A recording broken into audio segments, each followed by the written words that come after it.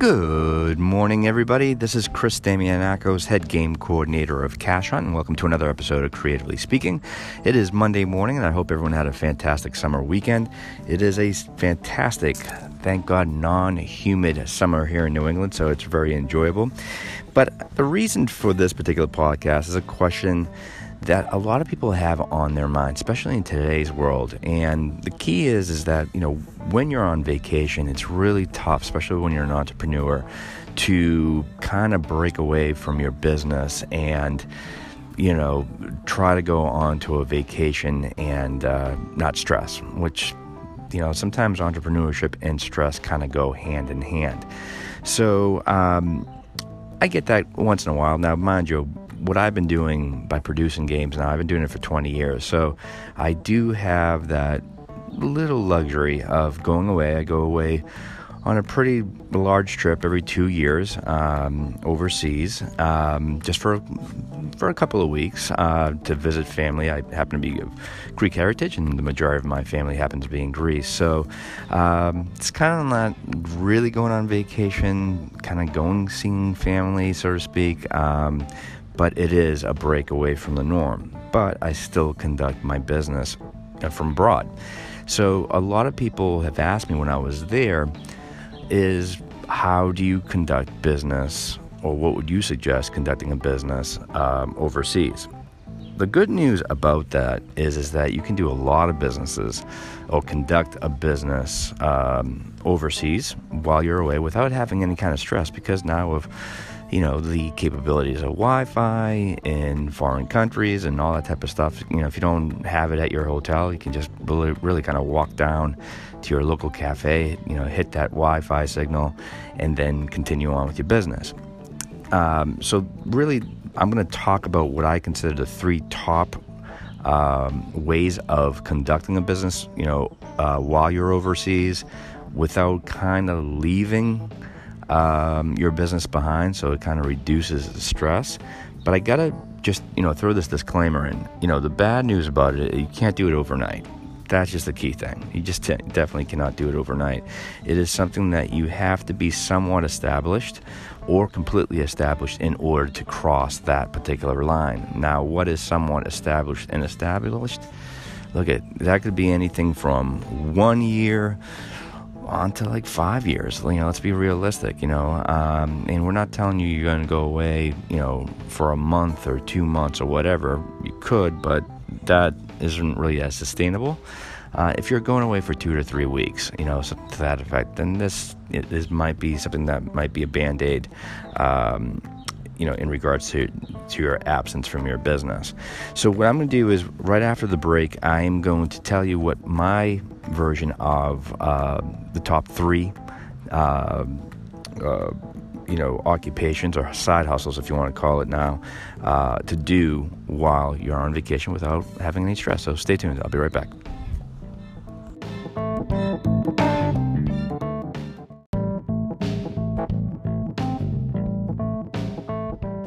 Hello, everybody, and welcome back.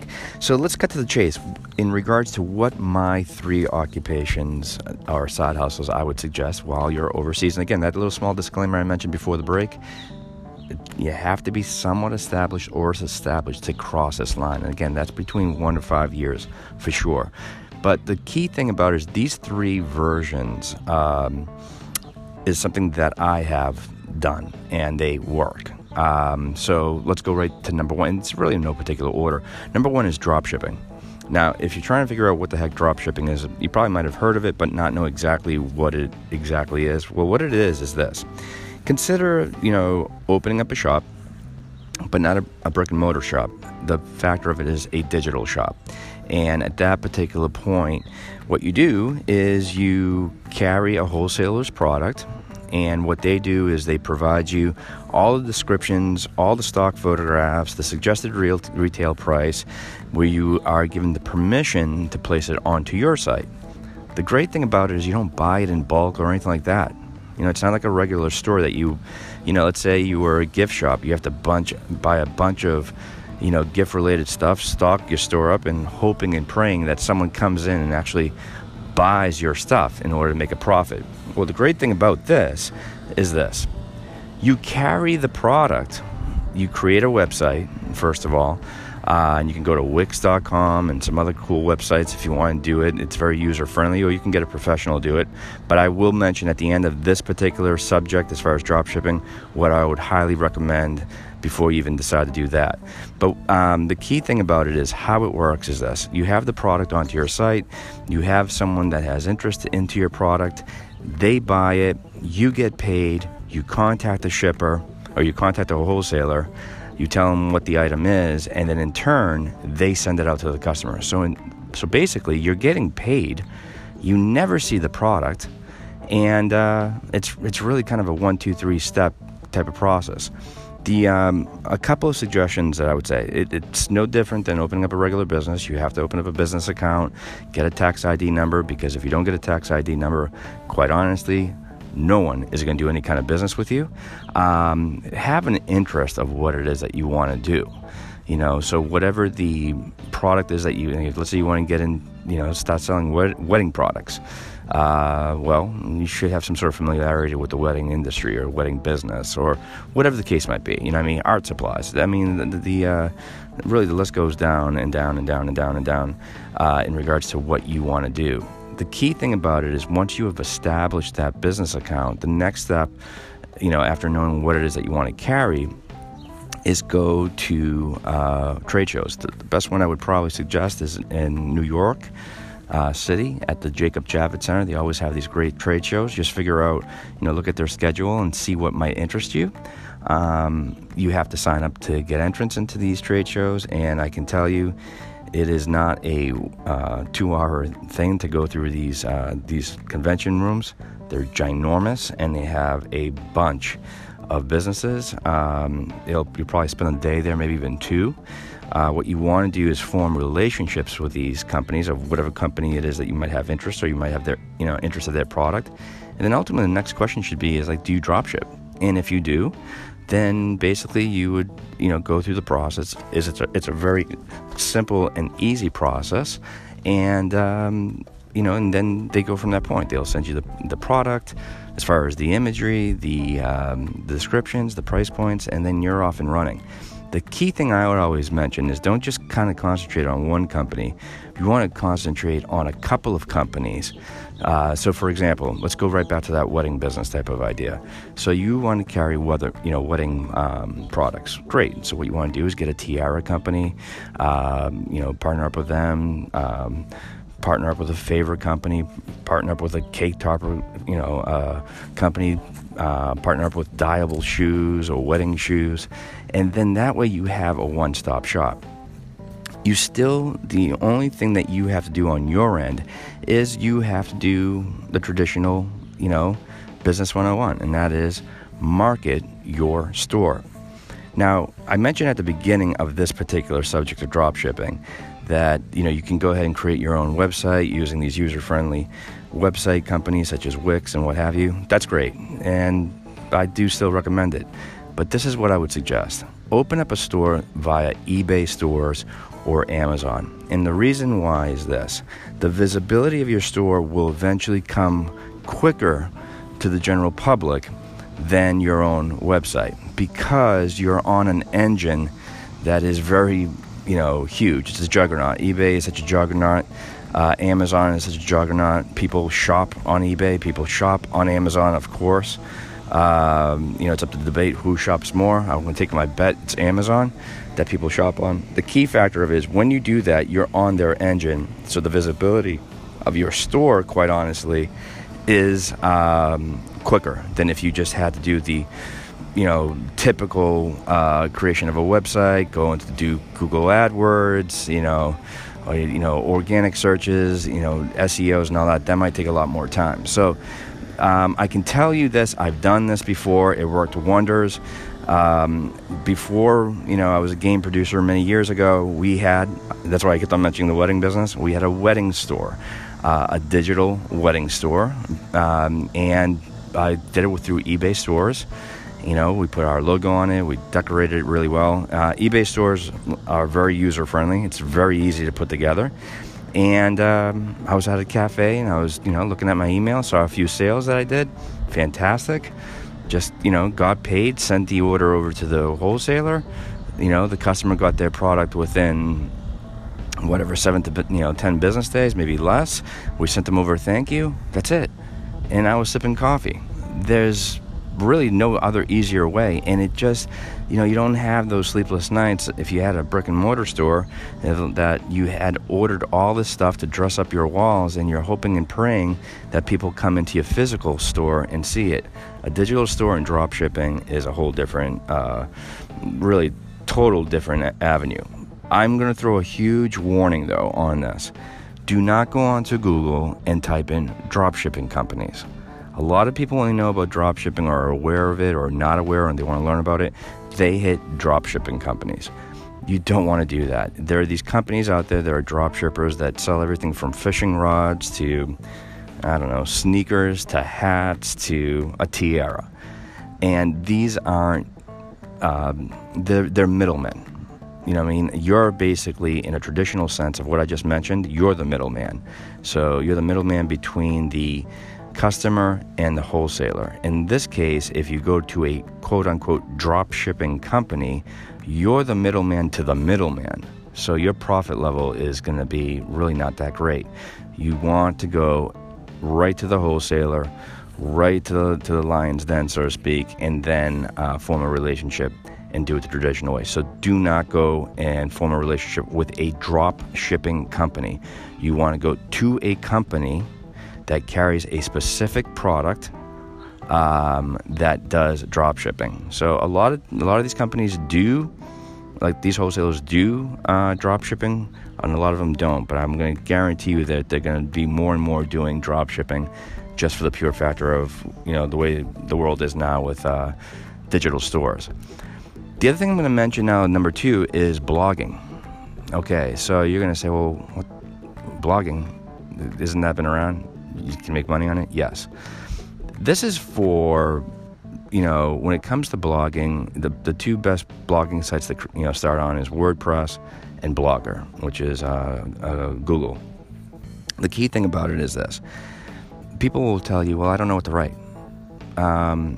You do have an interest. I've said this forever to my listeners out there and my readers, that when people say I don't have an interest in something, I'm saying, well, you're lying to yourself, because everyone has a knowledge of something. The point of it is, when you start a blog, a lot of people write a blog for the wrong reasons. They kind of journalize it, their beliefs in politics or religion or the way that the world is. Unless you're a public figure and people know you from all around the world, then people will probably want to know your opinion. Outside of that, if you're not, people don't really care, and you're just going to get lost in the shuffle. What you want to do is tell people something that they want to learn about, that you have knowledge on. And by doing that and creating a post, I would say like 1 or 2 posts a week, and affiliating yourself with Google AdWords, where you can actually place an ad into your blog. It's very simple. Then basically what it is that while people are reading your blog, the ad that will appear at random underneath the posting will be something in relation to what you're talking about. And anytime someone clicks on it, then in turn you get a small percentage. You're not going to make millions, but you'll get something on the side. People have done very, very well on it. In regards to utilizing it, what I would always say is get a notebook. Surprise, surprise. I always talk about notebooks, and kind of plan out what your posts are going to be for the next 2 months, and really think them out. When you write a post, though, you want to maybe put an image or 2 in there, and then you want the post to be at length.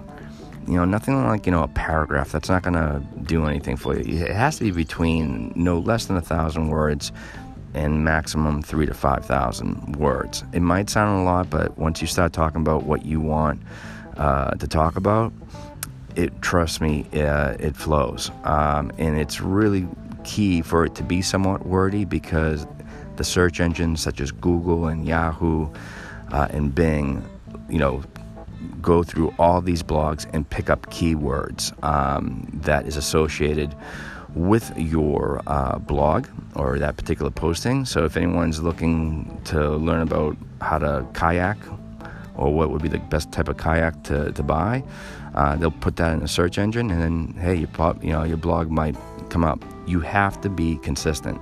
This definitely does not happen overnight. You have got to give it a year for you to see some sort of side money results. But I would definitely say you want to do maybe 2, maybe 3 posts a week. If you want to learn more about blogging, I would really strongly suggest going and YouTubing. It's a channel called Income School. These guys just talk about blogging, and they're no nonsense. They're telling you straight out how it works. They're not sugarcoating anything, and it's something that if you're thinking about it or you want to be a future journalist or a future author, I would tell you this will be the best way to approach that. So blogging, like I mentioned, is another sensational type of side hustle to do while you're on your holiday vacation. And then last but not least, it's a terminology that people are hearing now but don't realize exactly what it is, and that's called white labeling. Now you're going to say, well, what the heck is white labeling? White labeling has been around for a long time. It's basically if you have created something in the form of a service or a product, but you're basically selling your service and a product to other companies to utilize your service or product and then putting their logo on it and reselling it. It is no different than seeing these websites that are out there that, you can create your own t-shirts or mugs or whatever the case might be. You put your logo, your saying on it, and, you can resell it. You pay that particular provider a certain amount once the item is sold, and you can, uptick your price to the customer. That basically is white labeling. So if you do have an app or a business idea that is in the form of a product or a service, first of all, you should check the legalities of it. Protect your product. You don't want someone to steal it. And basically what you're doing is you're leasing out that product. You're leasing out that service to a reseller. That right there is passive income, hand over fist. The key thing about that, you really got to do your research on it. Is it something that you want to lease out or license out? I think is a better way of me saying it. It's no different than, if there's a particular, let's say Kiss, right? The rock band. If you want to sell their product, you have to license their logo or their imagery for a price. That's basically white labeling. And you can take their logo and put them on mugs and t-shirts, whatever you want it to be, and it's a fair game because you are actually buying the license, a temporary license, via KISS. It's the same idea in regards to this. So if you have a product or a service that you know that you could possibly white label, get your attorney on it, see how it can work, and then through certain types of ways of networking, maybe go to business trade shows or whatnot, or city networking types of clubs. Basically what you want to do is start selling the product, and that becomes passive, and basically you're not doing anything. You're just collecting a percentage or a payment. So the more you sell out there, the more passive it becomes. So that takes a lot of research as far as white labeling is concerned. Again, no pun intended, they put a label on that type of service, but it's been around for a very, very long time. It is basically licensing your product or service, no different than a logo. So guys, thank you so much for listening to this episode of Creatively Speaking. Hopefully that helped you out. So I hope that this will bring you to a beach and a recliner and a laptop somewhere overseas or maybe in the Caribbean where you can comfortably conduct your business abroad without having any stress. But again, it takes time. It takes a lot of hustle. It takes a lot of patience and a little sacrifice here and there. So thank you guys for listening. Please spread the good word and have a great day. Take care.